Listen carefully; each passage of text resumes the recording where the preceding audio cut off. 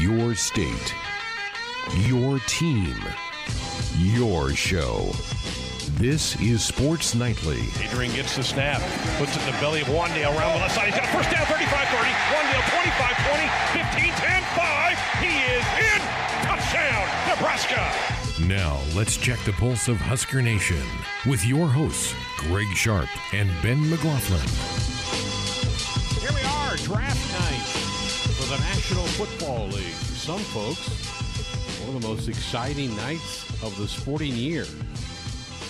I'm not really in that category. I'm excited to watch it, but it's not one of the bigger nights of the year for me. It is for some folks.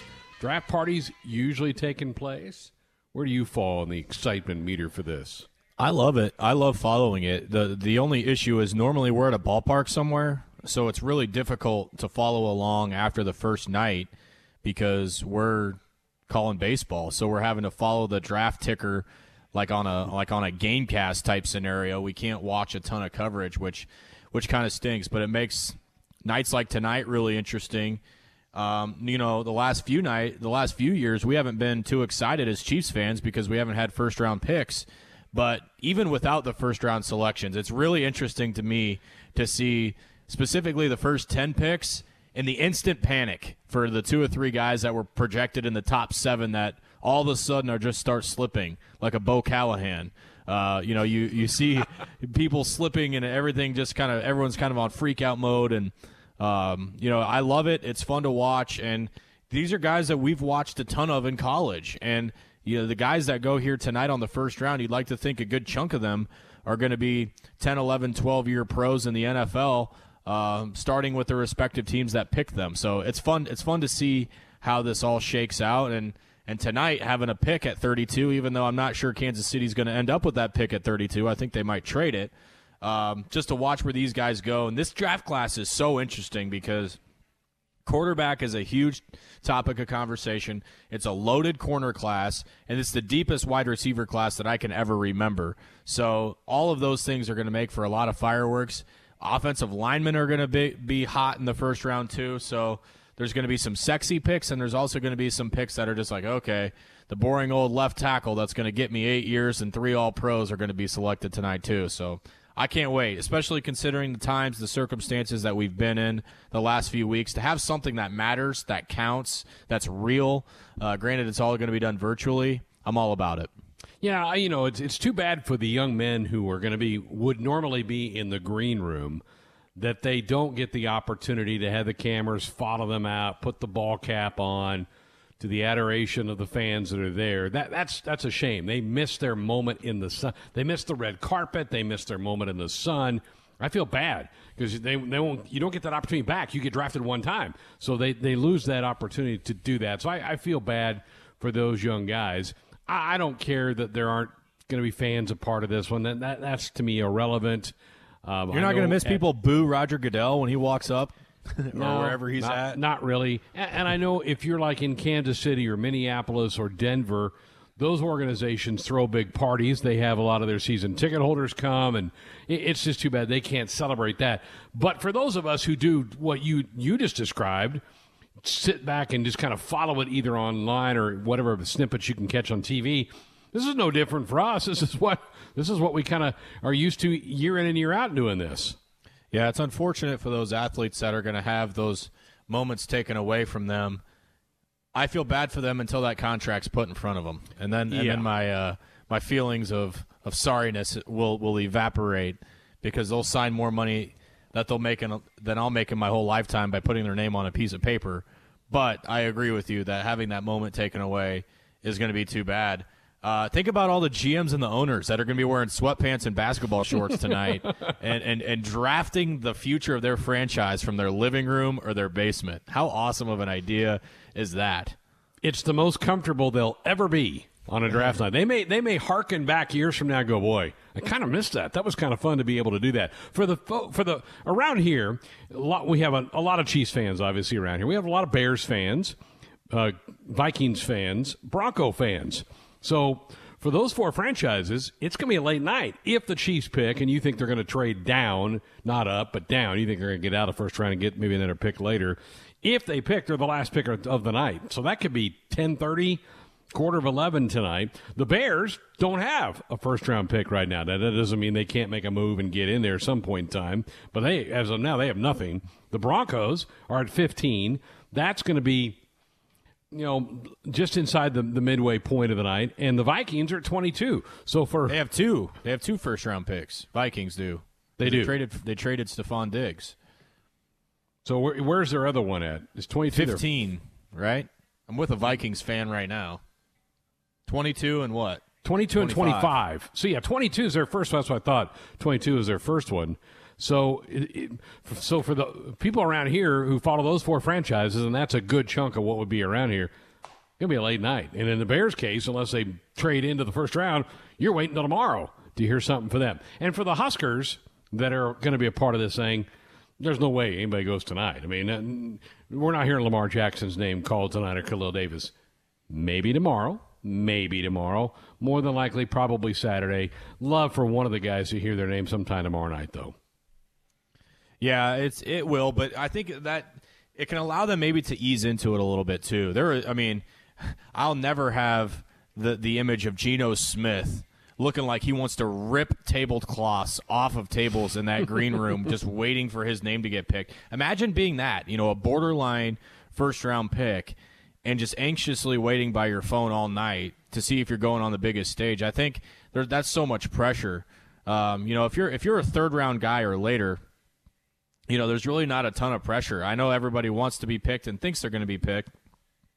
I definitely think that it's going to be a less stressful situation for those guys that are projected later on. And here's the thing, Greg. Once it starts to be about the 5th or the 6th round, if Darian hasn't heard his name, if Khalil hasn't heard his name, if Mo Berry hasn't heard his name, those guys' phones are already blowing up from NFL franchises saying, we can't spend a pick on you, but we want to sign you as soon as this thing's over. Because that's there are so many good college football players that don't get drafted, and then all of the momentum switches to the college athlete because then they get to pick where they want to go. Sometimes that's a better situation than being picked in the 7th round by a team that you don't fit.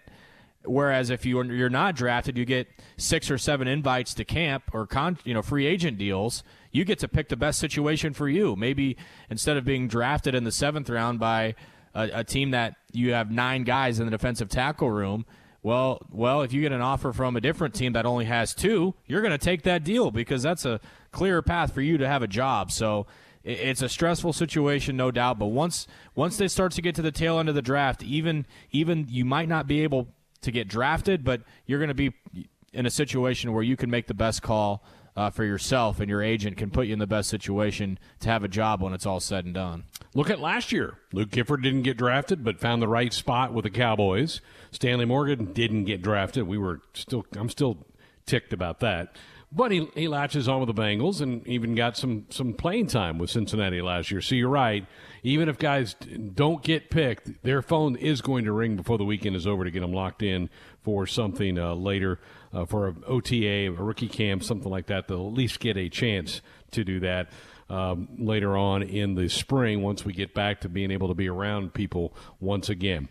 Also, coming up later in the hour, Parker Gabriel is going to join us from the Lincoln Journal-Star. We'll get his thoughts about where the Huskers may fall, what he thinks about that. We'll also hear from John Baylor later on in the hour as well. Tomorrow night at this time, we're going to switch it up a little bit for our greatest games. We're going to have a volleyball match tomorrow night. The volleyball team was supposed to play an exhibition Saturday in Grand Island. Obviously, that's been canceled a month or so ago. But we thought because we were going to be talking some volleyball this week, we might as well play a match. We're going to play one of the best ones of all time, the 2017 national semifinal matchup with Nebraska and Penn State that took place down in Kansas City. We'll get JB to reminisce with a little bit about that matchup coming on later in the hour. Austin gave you some of the SNBL scores from earlier today. The Outlaws were just way too tough for my expansion team, the Hickman Harriers, who are now fading back into the sunset as Ben has grabbed control now of the NL West. I think you're 2 games back from first place. Jose Abreu chucked one to the backstop for 2 big insurance runs today, but Josh and I went ahead and scheduled next week's games already. And there's a rematch in the cards for the Harriers next week. Oh, boy. With another crack at the Outlaws, so get excited for that. We needed a day like today where we had some close games because yesterday was just a bludgeoning. It made it hard to sit there and keep people entertained when scores were 14-3 and 10-0, and there were no hitters going into the 7th inning. But, yeah, big win today for the Outlaws. They're feeling great, and they had a dude that I had never heard of who was just a liability at the plate through his first 3 ABs, hit a big 3-run shot in the 7th inning, which made me quite happy. Yeah, I'm not sure if my pitchers I drafted are even on the roster. I never get to see them play. But we had some fun with that earlier today. And again, if you'd like to just jump in and be a part of the chat sessions for those, Monday through Friday, beginning at 11 a.m., and that goes about 2 hours. We work in 3 games, and we have some fun poking fun at everybody. You and I, and you have solid control right now of our division, but even you would be getting lapped right now by the Rowboats and the Lions, who are absolutely destroying the competition. Austin and Nate's teams are just piling up the wins. That whole division is on a just massive hot streak right now. We checked that out after today's games, and I think the worst team in the division is 6-4 in their last 10. I'm 9-1. Nate's 8-2, up there at 15-3, 16-4. So yeah, things are nice in the AL West. Nate's team is averaging like 9 runs a game, and I just don't understand it. I don't get it. I guess it's the classy uniforms. It might be home cooking on the ballpark. I mean, I don't know what he's doing. And maybe it's those late practices that he's holding after games. But that could wear a team out, though, later on in the year. It could. We'll see, as long as their bus doesn't break apart. Yeah. All right. Well, that's been fun. Again, 11 o'clock, Monday through Friday. If you want to jump into the chat room, have a good time with us as we get into the Sports Nightly Baseball League, brought to you by our good friends at Dorothy Lynch Homestyle Dressing. And delighted to welcome on board the program Parker Gabriel of the Lincoln Journal-Star. Good evening, Parker. How excited are you for a draft? Are you a big NFL draft guy, or is it just another thing to watch and cover?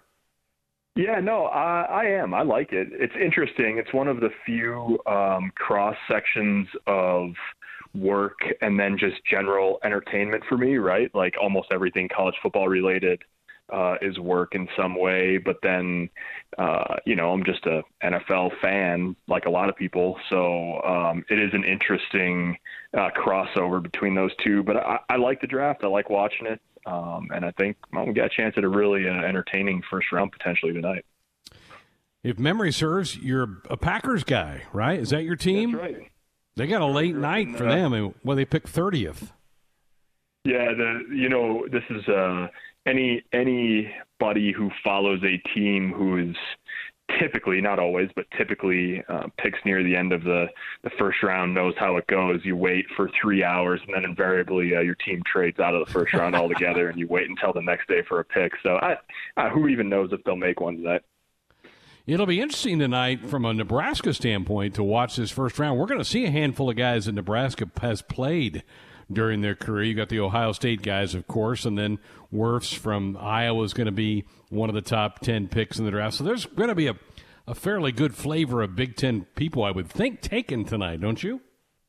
Yeah, definitely. And then some guys who, potentially some other guys either from within the division, a guy like Antoine Winfield from Minnesota maybe could sneak in, Zach Bond or Jonathan Taylor from Wisconsin, and then a bunch of guys, we'll see about tonight. But, Michigan's got a couple of guys who Nebraska has seen not quite as recently. But, it just goes to show you the talent level that consistently gets churned out of the Big Ten.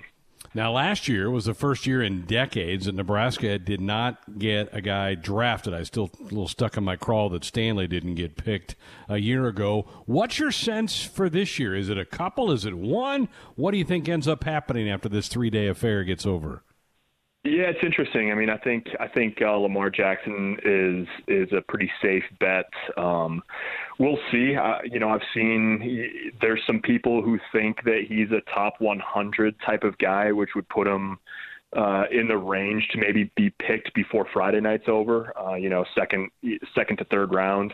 I wouldn't be surprised if it's Saturday before he hears his name called, but he's going to be the highest draft pick, maybe since at least Nate Gary, and maybe going back further than that. So, we'll see where he lands. And then I think Khalil Davis will get drafted. It'll be interesting.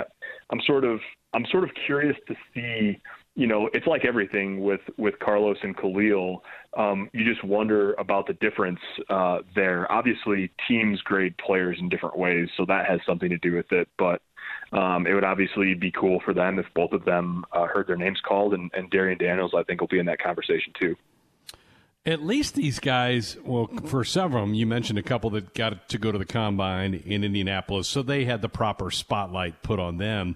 But Nebraska, just by a day, was able to slide their pro day in before all this got shut down. That's got to be a little bit of advantage for some of these guys, I would think.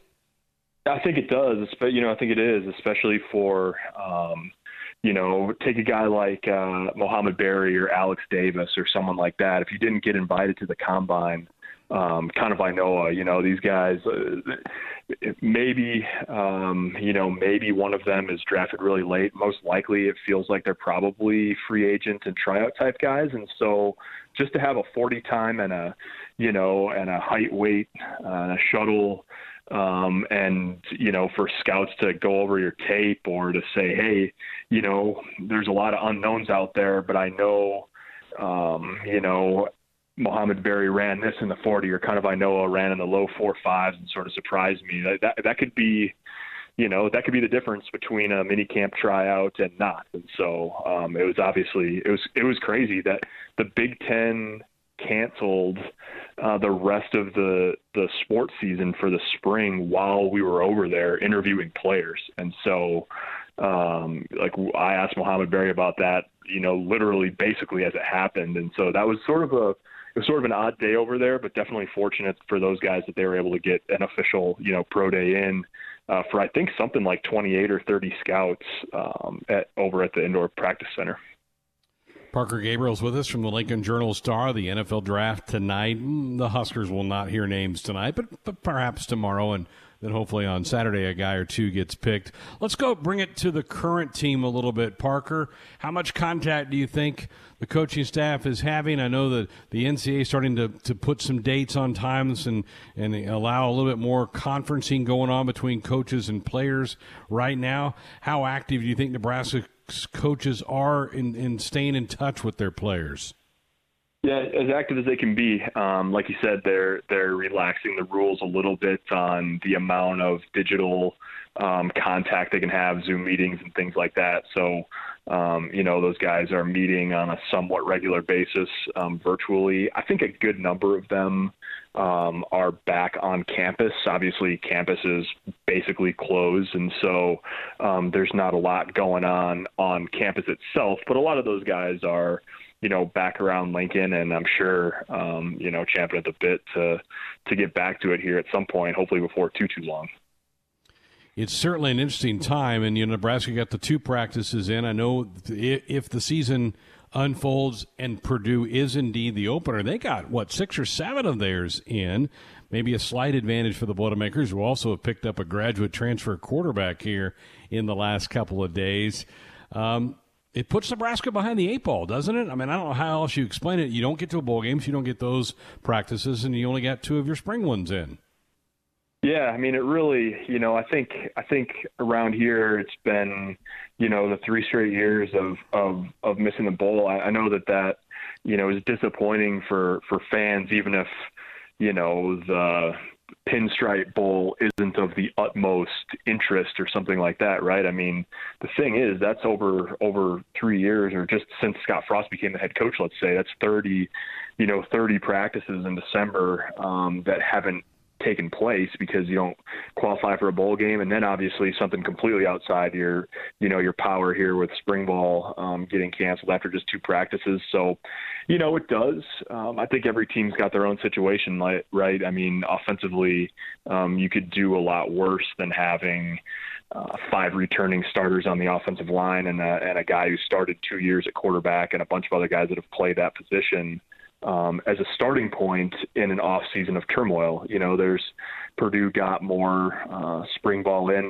They also have a grad transfer at quarterback. You don't quite know how that's going to work. There's a lot of schools around the country that'll be breaking in new quarterbacks. And to me, that, it's no guarantee that Adrian Martinez is going to start every game for Nebraska or anything like that. But it just, to me, that and the offensive line from an offensive perspective, that at least is a silver lining in all of it, that Nebraska's got some experience under center and up front to sort of start off with. That's a great point. Imagine if you were at a program where you weren't sure what your quarterback position is going to be, and you didn't get a spring ball. I mean, Iowa comes to mind. They've got to replace a starting quarterback. Northwestern's not quite sure what they're doing. Purdue's in the same boat, as you mentioned.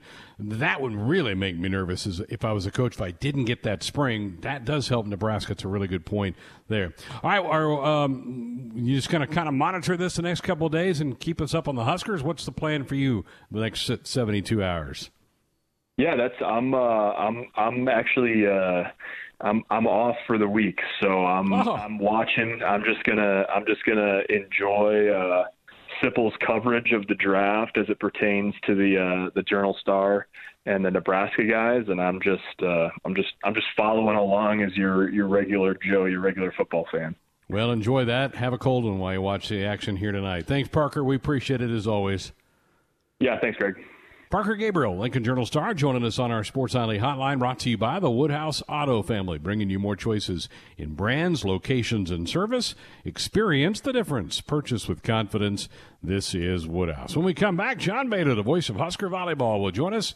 We'll talk about tomorrow night's greatest game that we're going to air here on Sports Alley. It's the 2017 National Semifinal matchup between Nebraska and Penn State. Tomorrow night, what a treat we have for you. Our greatest games tomorrow night, we're switching to volleyball, and we're going to have one of the greatest matches a lot of people who cover Husker Volleyball think they ever saw, and that was the national semifinal matchup in 2017 down in Kansas City, a Big Ten matchup between Nebraska and Penn State, and we are thrilled to have with us tonight John Baylor, who was on the call of that. Good evening, JB. Hope you're doing okay. Thanks for joining us. Greg, great to be with you on NFL Draft Night. What do you think? Joe Burrow goes number one. No doubt. No doubt. Lock it in. He is a guy with Husker ties, obviously, with his dad, and that's going to be fun to follow that. But tomorrow we're going to be hearing you and Lauren call that match in Kansas City. I saw one, I think it was Jeff Sheldon, who used to write for the Omaha World Herald, says that's one of the top three matches he ever covered. Is it in that stratosphere in your mind?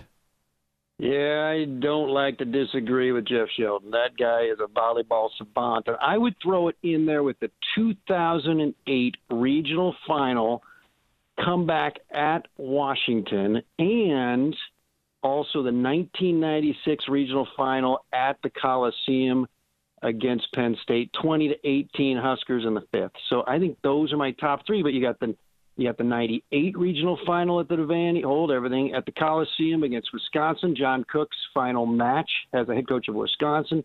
You got the 2001 regional final against Florida at the Coliseum.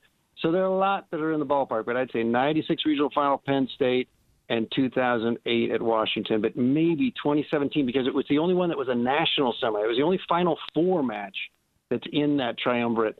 That's probably it's tough to pick. It's like choosing among your kids. It was a loaded Penn State team, and yet the scrappy Huskers would not go away that night. Take me down memory lane. What? And I know there was a collision late that helped Nebraska. What made the night so special in your eyes? Oh, goodness. So much. Well, first of all, it's Penn State, Nebraska. National semifinal.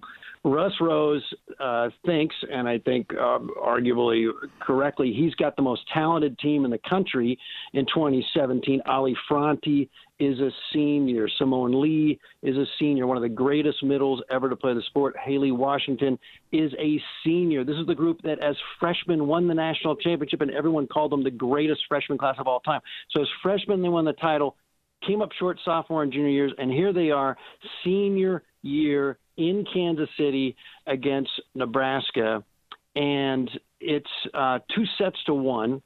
Penn State has a match point chance late in the fourth, and Nebraska serves, so they're on serve receive. All they got to do is side out, and boom, match is over, and it's a good pass, Greg. Like, it's a good pass. Like, they're all set up, and you got Simone Lee on the outside. I mean, everything's going Penn State's way, and for the only time in my life, what I witness is the middle or the right side hitter, I believe, is moving to the right as the setter's moving to her left to to accept the pass and set the ball, and they're looking at the ball, not looking at each other, and they trip over each other. They fall to the floor. The ball falls to the floor. Point Nebraska. We're all tied up. And literally 2 minutes later, Nebraska wins the fourth set. We're going to the fifth.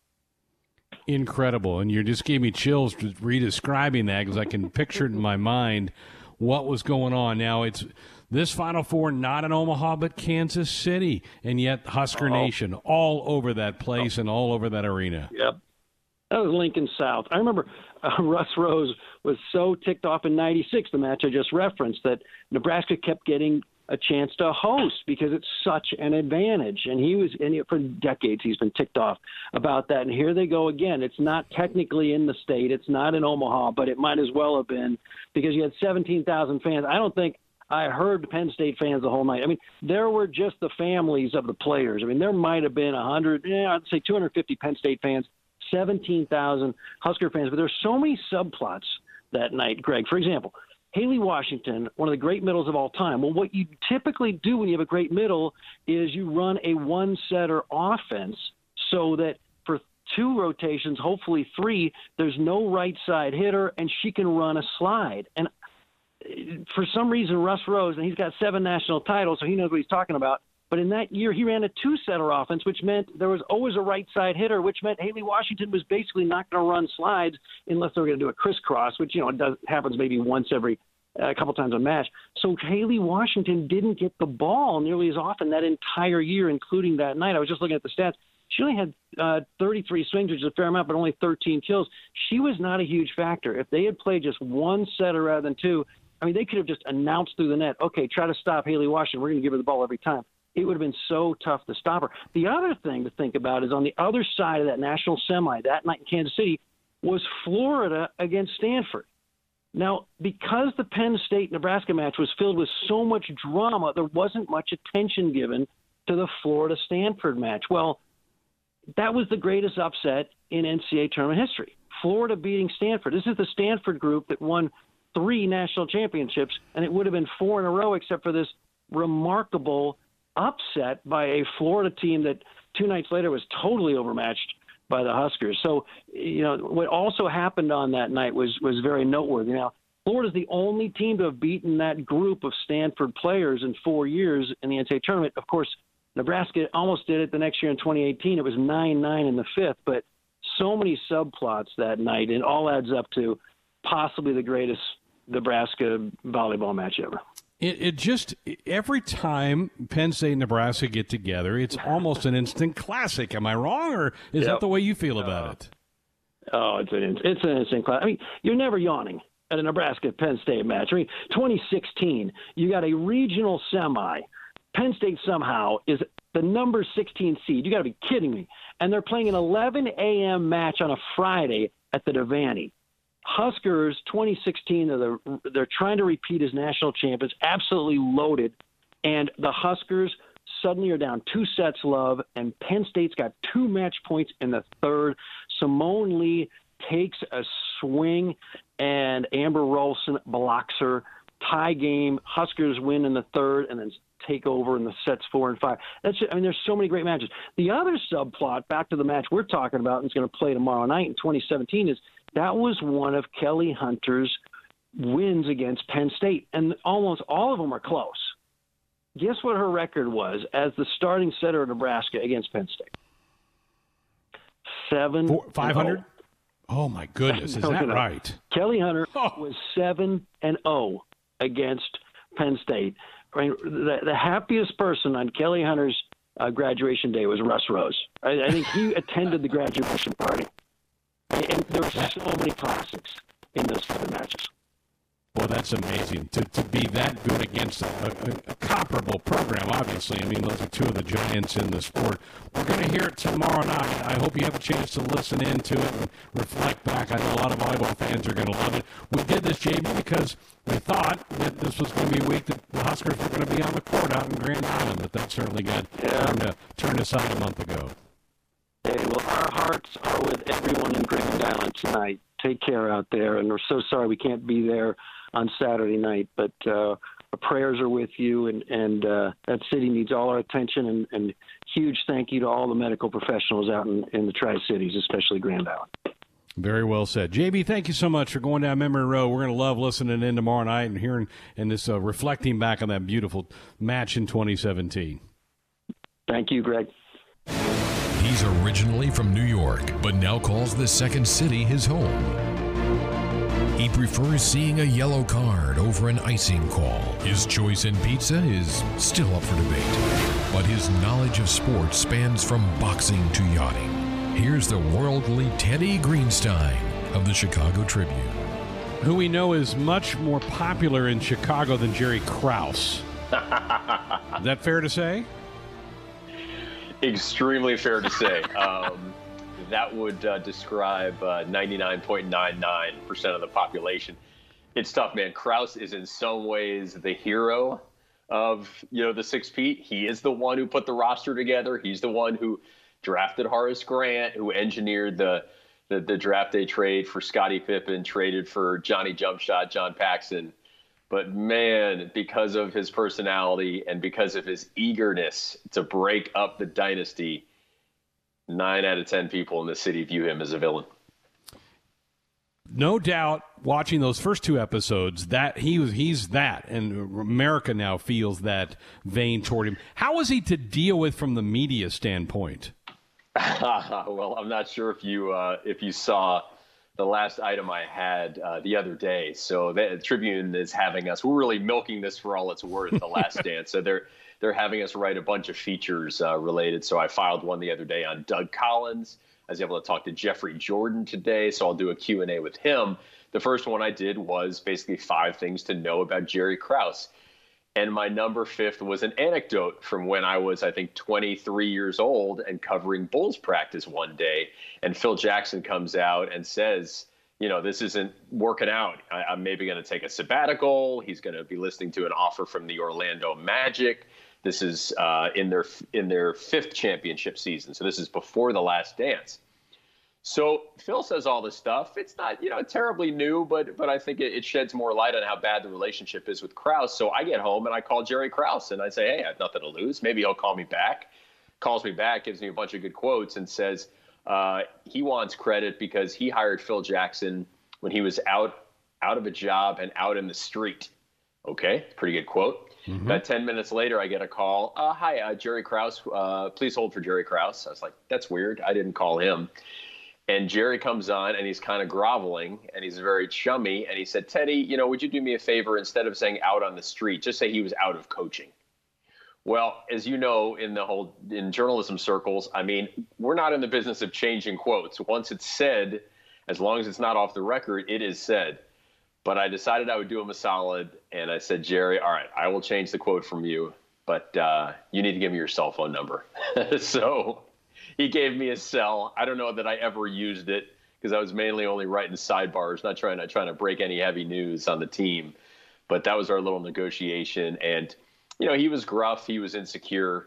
I guess the people who know him really well saw that he had a real soft spot, though, like my friend Casey Johnson. Casey Johnson liked him enough that Casey's sons went fishing with Jerry Krause and considered him almost a grandpa. So like most people in the world, not all good, not all bad.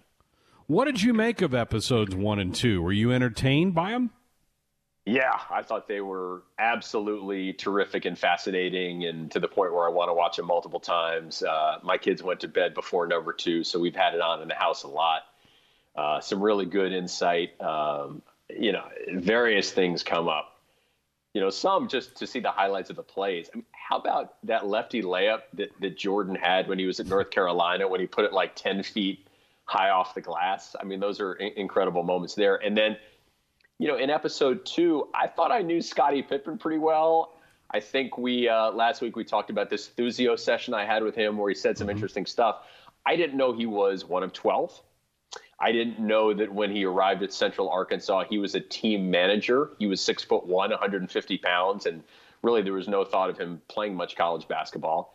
And I had forgotten about his trade demand. I had also forgotten that Michael Jordan, in his time back after missing 64 games with the broken foot, that they had that restriction on him, 7 minutes a half. All that was fascinating, especially now with the NBA knowing about load management and how teams never want to play injured guys if they're going to hurt their draft stock. But Jordan forced his way back into the lineup. They obviously made the playoffs that year, winning 30 games, and he had a couple outrageous games against the Celtics in Boston Garden. Yeah, it was really good stuff. This Sunday night, the next 2 episodes are in most of America. I'm sure we'll be watching, again, most of America tonight, watching the draft.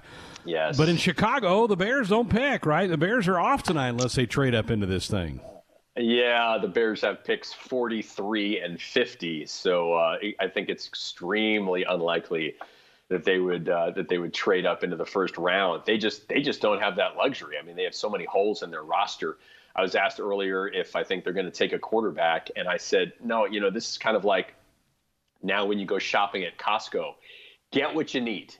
Get the meat, get the cheese, get whatever frozen foods you need. Don't hang around and see if they have samples. Like, the Bears don't have the luxury of saying, oh, yeah, let's get a quarterback. Maybe we can develop him. I mean, they still need a starting cornerback. They need a guard to replace Kyle Long.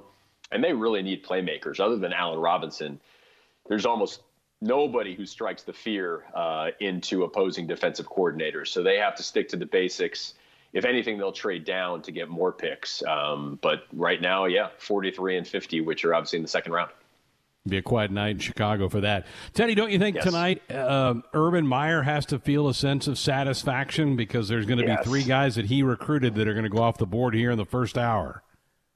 Absolutely. And look, Chase Young probably could have been developed at a lot of places to be a top 3 or top 2 pick. He's just that physically gifted. Yeah, we've seen him now for a couple years, unblockable in a lot of circumstances, good attitude, great body, a total package as a prospect. I'm sure a lot of years he would go number 1. But then you look at a guy like Jeffrey Okudah, who, was not that highly regarded. So he's somebody who Urban Meyer and his staff, they were able to find him, develop him. And Ohio State now is just a full-on cut above everyone else in the Big Ten. It's Ohio State is here. And then in that second group, you've got Michigan, Penn State, Wisconsin, a lot of years. So we've seen this now basically on every single draft night. Certainly in the first round, Ohio State dominates. And then, the rest of the league, maybe it's Iowa or Michigan or Wisconsin, gets that second rung of picks. I know you did a piece about the Big Ten's impact on this draft, didn't you? And the Big Ten's going to get their name called quite a bit tonight, thanks to Ohio State, obviously, at the top. Yeah, Penn State's going to, they're going to have some representation with that good defensive end. Exactly. Iowa is certainly going to be there. I'm just looking at it. Interesting to me will be Jonathan Taylor. Right. I've seen where he is, ranked in the, 20 to 28 in some places. In some places, it's the middle of the second round.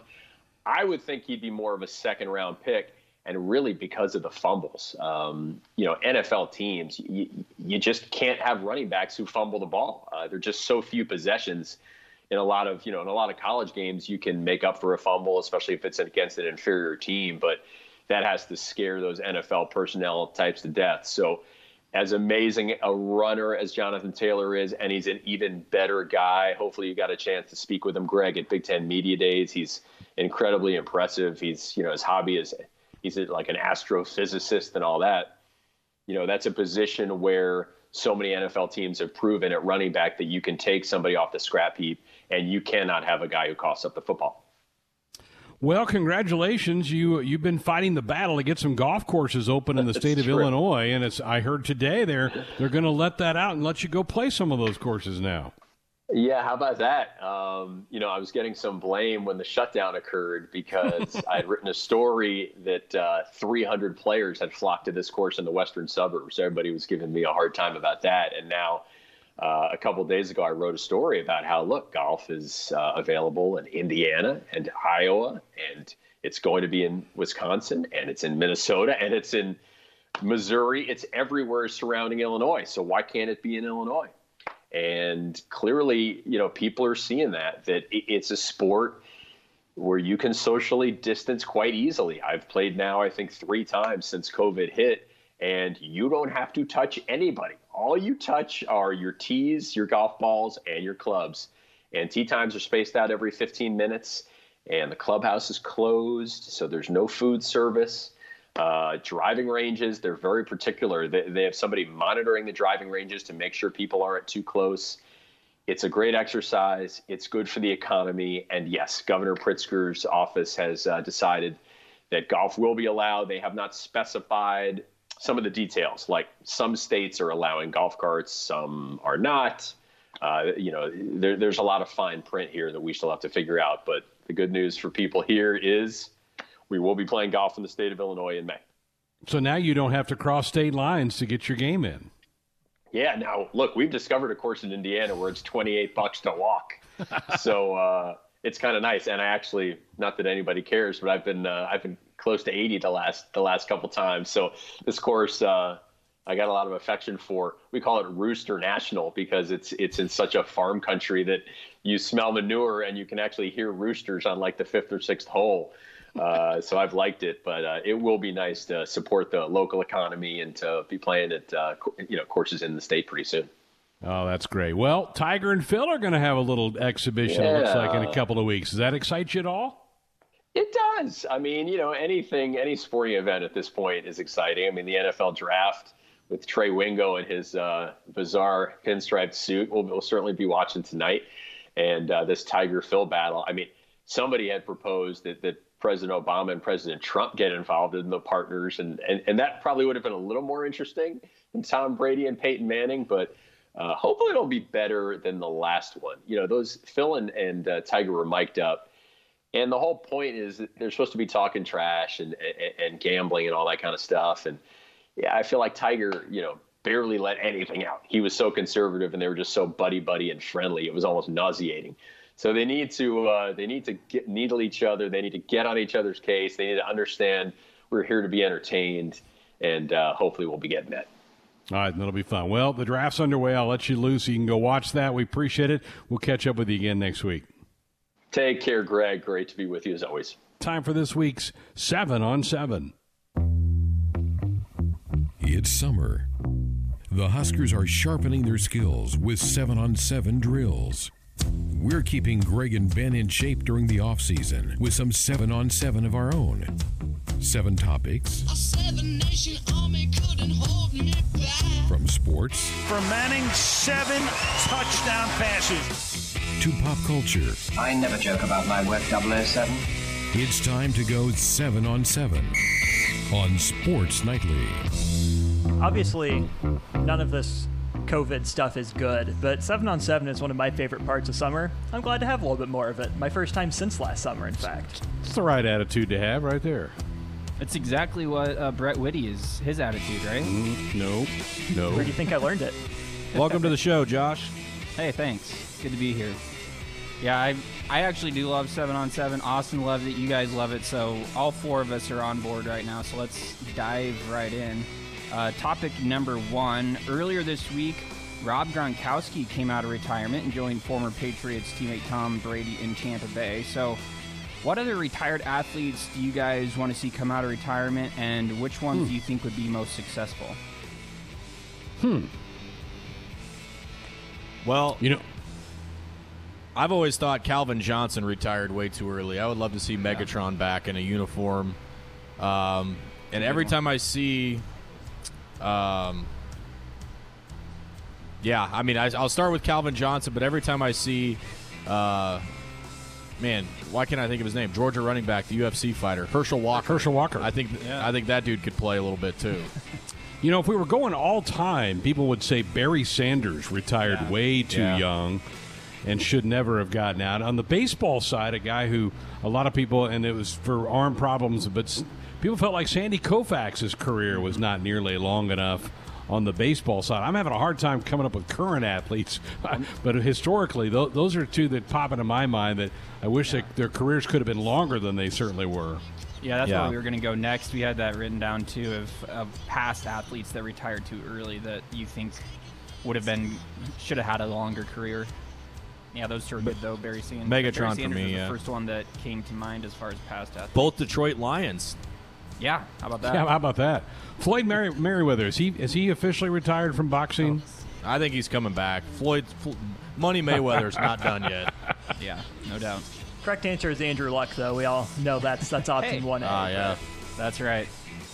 All right, so we'll stick with football here. A couple of Tom Brady stories. I know we're all anti-Tom Brady, but we can have some fun with it. The first story comes earlier this week when Brady was exercising in a park out in Tampa. A warden noticed and asked him to leave. Then a story came out today. It happened a couple of weeks ago. But Brady was trying to visit the house of the Bucs offensive coordinator, Byron Leftwich, but he accidentally walked into the wrong house. Mm-hmm. What's the coolest place you've been kicked out of or trespassed in without getting caught? And then what's a story you have about accidentally walking into a place you weren't supposed to? Well, I was also in Florida visiting a friend, and I'd never been to his house before, and I thought I had the right address, pulled in. I didn't walk in. I knocked on the door, and they opened the door, and I'm like, yeah, you're not Randy. Randy? I'm like, I got the wrong address here. So I was scrambling mode. But I didn't walk right in like Tom Brady apparently did with Byron Leftwich's house. Yeah, that's awesome. For me, the coolest place, I wouldn't say we broke into it, but when we were in St. Louis at a Cardinals game, we walked, this was before the Rams moved to L.A., and so we walked down to the Dome, and it's connected to a convention center, which we didn't know. And all the doors to the Dome were locked, but the doors to the convention center were unlocked. And we figured if it's unlocked, it's not necessarily closed to the public. So we just found unlocked door after unlocked door, and soon enough we were standing inside near the 50-yard line. So, didn't you do that at Assembly Hall in Bloomington with Hanley? Maybe. Might have found ourselves in a suite at Assembly Hall. Forgot about that one, too. Yeah. I mean, I guess I'm the one to go to if you're looking to get cop a view in the and Greg, you and I, and Norman. That's right. Owen Field, we did. Yeah. We got lucky that day there was a football. I guess I'm just all about just we just blended in with the campers. We walked in with the campers. Yeah. Ben, you were the one that I thought of when I wrote that question down of place that you trespassed in. I mean, that's maybe a little bit of a strong word, but you know, it's in the past right now, right? Yeah, and we were in St. Louis walking by people, and they didn't say anything to us. So if they would have asked us to leave, we would have left. There you go. All right, topic number 3. One last story involving Tom Brady here. And you guys, Greg, you talked about this with Teddy last segment, but it was announced earlier this week that Brady and Peyton Manning will join Tiger Woods and Phil Mickelson for the match. And back in Thanksgiving 2018, Tiger and Phil faced off for $9 million, but this time it'll be Brady and Mickelson against Tiger and Peyton. At least that's what the rumored matchup is, and they'll be playing for charity this time. And the exact date hasn't been announced, but it looks like it'll be mid to late May and take place somewhere in Florida. So, which celebrity would you guys want to play a round of golf with? Ooh, that's a great one. question. Somebody that's not a golfer, but a celebrity. Kemba. There you go. He comes up a lot in 7-on-7. I feel I'll like. pick somebody different. It's always your go-to. I would want to golf with Patrick Mahomes. Why wouldn't you? Oh, that'd be fun. See that guy hit 600-yard rockets. Patrick over the Mahomes or course. Travis Kelce. Give me one of those two, or even Andy Reid, for crying out loud. Sure. Does it have to be a sports figure, or can it just be like any celebrity? It can be anybody. Just somebody who is famous that people would know, but not a golfer. I would. I'd love to go out, and I know our boy Matt Davison knows him, but Matt Damon I think would be fun to go play around and golf with. That'd be fun. So you're saying that's a possibility? Then you could get hooked up with that if you possibly pull the right strings. Yeah. Go meet Teddy in Chicago. Yeah, I say, why not Teddy Greenstein? He's Good point. He's a celebrity. That's true. He has his own Open. That's all it takes to be a celebrity. Lane Grindle has an Opens. He's a celebrity, obviously. That's when you know you made it. Yeah. Yep. But Ian Rappaport doesn't have his own Open. I think our criteria is a little flawed. Just a little. Moving on here. So Duke Blue Devils guard Cassius Stanley declared for the NBA draft a couple weeks ago, but he already has some career plans made for after his playing days. Stanley said his dream after he's done playing is to be the NBA commissioner. It's been a dream of his for several years, apparently. So we ask you guys, which current athlete would make the best commissioner of their sport? Oh, man. Yeah, this one's a thinker. I had a tough time coming up with an answer myself to this one. I think a guy like Peyton Manning would be a really good NFL commissioner. Now, I know he's not a current. He's retired for a couple of years, enough. but that's a guy that I think would be somebody that would really command a lot of attention. He probably wouldn't want the headaches, but I think he'd be pretty good at it. Thinking of a good stand-up character guy, a guy that has a lot of morals and is always about doing the right thing. So give me Jose Altuve. No, man. Man, I can't think of one right now. You guys have any? My Austin mind or went Josh? to Chris Paul for the NBA, Drew Brees for the NFL, and Drew Andrew Brees is a McCutcheon really good for one, the MLB. Yeah. Drew Brees is a really good one. I'm Drew gonna Brees is solid. copy Austin on that. Yeah, that's a good one, Austin. It has to be somebody that has a lot of respect, and like you said, Ben, a moral compass, and Jose Altuve is perfect. All right, let's. Speaking of people, Not a high bar, if you know what I mean. Yeah.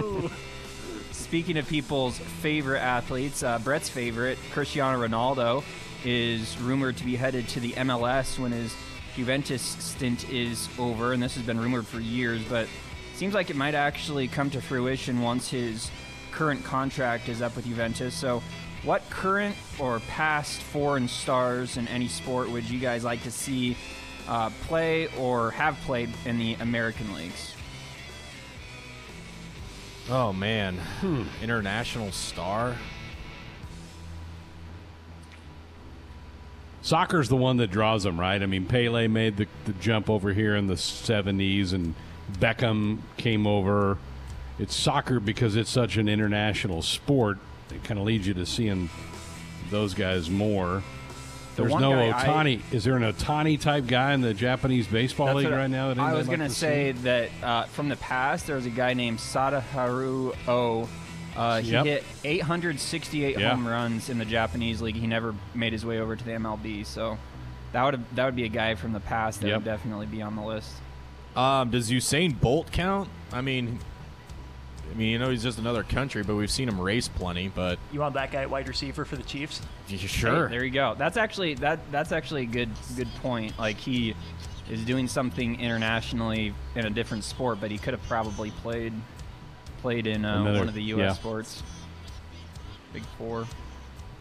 It's a tough one to come up with because the reason why we don't know about these guys is because they're in the other. They haven't played in the Big Four over here, so it's hard to know their names. Yeah, and I can't think of a hot European basketball name. Every now and then you would hear about somebody over there. Sabonis, who was a great Russian center who came and played for Portland.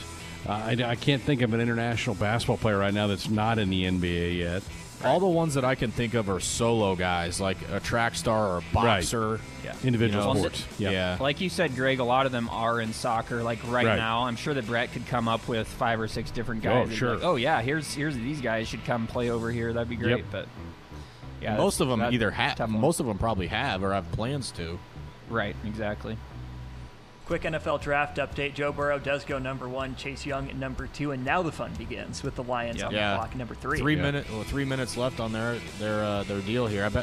I wonder if they're going to trade it or not. We'll stick with the international theme for our next 7-on-7 topic. We go to Nigeria. A woman from Nigeria named Margaret Adenuga gave birth to twins on April 19th. I'm just now noticing twins is capitalized in this question, since you can tell Josh wrote it. Anyways, this was this lady's first pregnancy, which might not sound odd, except there's a catch. She is 67. Her husband is 77. They tried 4 IFV treatments before getting pregnant as well. What is the oldest age you think you'd want to be a parent? 67-year-old and she had twins? With a 77-year-old husband, yeah. Get out of here. Where was she from? Nigeria? Nigeria, yes. Not over 50. No way. How about we phrase it this way, that you'd want to become a parent, because being a parent, like, it extends forever. But like I kind of feel like if you haven't had any luck at 40, you might want to just try a different course. Try something else. get a dog, or maybe go the adoption route or something. Yeah, 67 is I'm sticking with you. I'm not over 50. Think about that. So 67 when they're born. So when they graduate high school, you're 85. You're 85 years old. You're not seeing them graduate high school. Well, the dad's got it. What's the chances the dad even makes it to the kid? So the dad's 77? 77. So the dad's going to be 95 when they graduate high school. Imagine those two throwing a graduation bash. How boring that would be. Also, the life expectancy in Nigeria is 54 years. So these people have already lived their They're lives. already blown by it. Borrowed That's time. crazy. I mean, good for them, but also no way. Good luck. Crazy. All right, we have one final topic here, and it's from kind of the NBA. Steven Jackson is a retired NBA player who spent time with 8 different teams during his career, including the Warriors, Spurs, and Pacers. He was in the news recently because he told a story on Instagram it was several years ago, but the story is that he left his then fiancée at the altar. From Jackson's version of the story, he wanted her to sign a prenup. She said she would do it, but then delayed it all the way up to the wedding day. She still wouldn't do it on the wedding day, so he did not go through with his vows. So this is probably a question more relevant to Austin right now, but what would make you guys leave at the altar? This is a really awkward question to answer right now because my wife's in the room. Oh, okay. Good. But we like making things a little bit awkward. I feel like if it ever came up in conversation that sports weren't allowed in the house, that's an absolute deal breaker. That's a deal breaker. Yeah, that's just sorry. So she waits to tell you until she doesn't like sports day. as it is, but if she took them away from me, we'd have Once a lot you of say I Pam do, and Roy, we'd have a lot of that leftover food to be eaten. No. Once you say I do, no sports. Yep. Out of here. See ya. I'm done. But would you even get to the altar at that point? How could you hide this from someone? Because You wouldn't think. My fiance is not big into sports. I mean, she's gone to games with me and will go to games with me, and she understands that the TV's going to be on to the game on nights that I'm not working, or maybe that it even is work. So I don't even know if I could get to the altar at that point. Yeah. I mean, You it would could hope. just be one of them bombshells that gets dropped on you. You just don't know. Right. You would hope you'd have those type of conversations way in advance. Yeah. Exactly. That's what marital Any of those counseling's for, right? deal Yeah. breaker things. Yeah. All right. Well done, boys. No sports on this weekend? We've got you covered. I know everything about film. I've seen over 240 of them. Time now for Sports Nightly Flix Pix. And action! All right. Let's see what the guys have been watching the last couple of weeks. Ben, lead us off. Obviously, Last Dance for me was awesome. Plan on watching it again on Sunday. This is just going to be a 5-week thing, so I'm just going to stop saying it. I've been into the movies lately. I've wanting to go rewatch the Lord of the Rings series. So they're available. Other than that, really loved Ozark. Finally put a bow on season 3 of that. I know that's been a hot show on this show to talk about here in this segment. So I'm leaning more movies than I am shows now that I'm done with Ozark. Okay. Austin?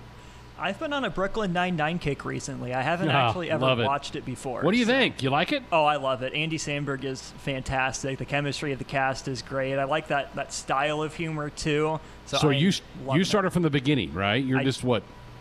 Yeah, started from the beginning, and in the last week and a half, I think I'm through season 2, episode 2 so far. Okay. I've watched it from the beginning, so I'm caught up with the current editions of it. I've been a big fan for years of Brooklyn Nine-Nine. It's a really well-done comedy. 100%. Yep. I actually I haven't mentioned that one yet either. I watch that one weekly now, too, on Hulu, each episode as it comes out, but Victoria and I binge watched that. I think it was last summer. We got all caught up. So that's a great show that you can go through. Obviously. Just a quick caveat on that show is it originally came on Fox and they dumped it, and NBC. A lot of people complained about it getting dumped, and NBC swooped in and renewed it and put it on NBC. You don't see that very often. A show hopping from one network to the other. Yeah, and I think it's still solid. What is it in season 7 or? They just picked up season 8. Yeah. Yeah. So 7 right now. Yeah. Gotcha. Watched the Last Dance on Sunday. Movie that we watched this last week was the Lion King live action movie. That was one that we thought about going to watch in theaters last summer. Didn't get around to it. And we had the subscription to Disney Plus shared with us by some friends, so we watched that. I wasn't overly impressed with it. My review, it was okay. And to be fair, I wasn't the biggest fan of the original Lion King either. But so yeah, I watched that, and then coming up, since we have that account, one of the movies that I want to watch that was on there that I haven't watched, surprisingly, is Rookie of the Year, the baseball movie that came out in I think it was 93. So you haven't watched Rookie of the Year? I haven't either. I have not. Isn't that shocking? It's okay. 50% of us have not seen Rookie of the Year. I can't even be associated with you fools. It's okay, Josh. It's not a. Okay. It's not a. You'll enjoy it, but it's not. Don't let these guys get you down. It's not like the that prime of the thing's movies passed 15 years ago. If he watches it 15 years ago, his opinion's going to be way better of it than it is now. That's what I was going to say. Is that I'm going to have to try to put myself in, like when I was 10 years old. And that's like watching Shawshank Redemption when you're 5 and going, yeah, not that good. There you go. All right. Like you guys, I watched the Last Dance the other day. Loved it. Can't wait for Sunday night to get here. And then Tater and I sunk in there. We got Disney Plus too, and we watched Aladdin, with the Will Smith version. He's pretty good. He's pretty funny in that movie. So there's our Flix Pix of the week. Hey, at Union Bank and Trust, all your banking needs are taken care of by real people who really care. Stop by and you'll see that you belong here. Union Bank and Trust, member FDIC. All right, update us on the draft. What's been happening here? Well, Tua Tagovailoa just got selected by the Miami Dolphins. So it'll be interesting to see what Miami wants to do with their next pick if they're trying to trade back up for a tackle. But Tua is off the board. Andrew Thomas goes to the Giants with the 4th pick. That, to me, is a surprise. I'm not sure Thomas is a top 10 guy. Our resident Giants fan, Robin Washut, not a fan of the Thomas pick by the Giants at 4. There was no Saquon Barkley slam dunk pick for the Giants this year. They go tackle. There's a lot of tackles that are going to go in the first round or in this draft. They chose the one from Georgia. So we'll see how that plays out. I think the Tua pick's a good one for that offense. Chargers on the clock. If he could stay healthy. Now. You like the new Chargers uniforms they unveiled? Yeah, they're going to look really good getting torched by Patrick Mahomes in those uniforms from here on out. I kind of hope Chargers draft punter here at 6. They won't. Hey, our Sports Nightly Hotline brought to you by the Woodhouse Auto family, bringing you more choices in brands, locations, and service. Experience the difference. Purchase with confidence. This is Woodhouse. Good hour. Always fun to hear from Teddy Greenstein of the Chicago Tribune. Great 7-on-7 tonight by the boys. They put out some wonderful topics, and we hope we kept you updated on the NFL draft and maybe gave you something you could sink your teeth into with our Flix Picks of the week. Another hour of Sports Nightly on the other side.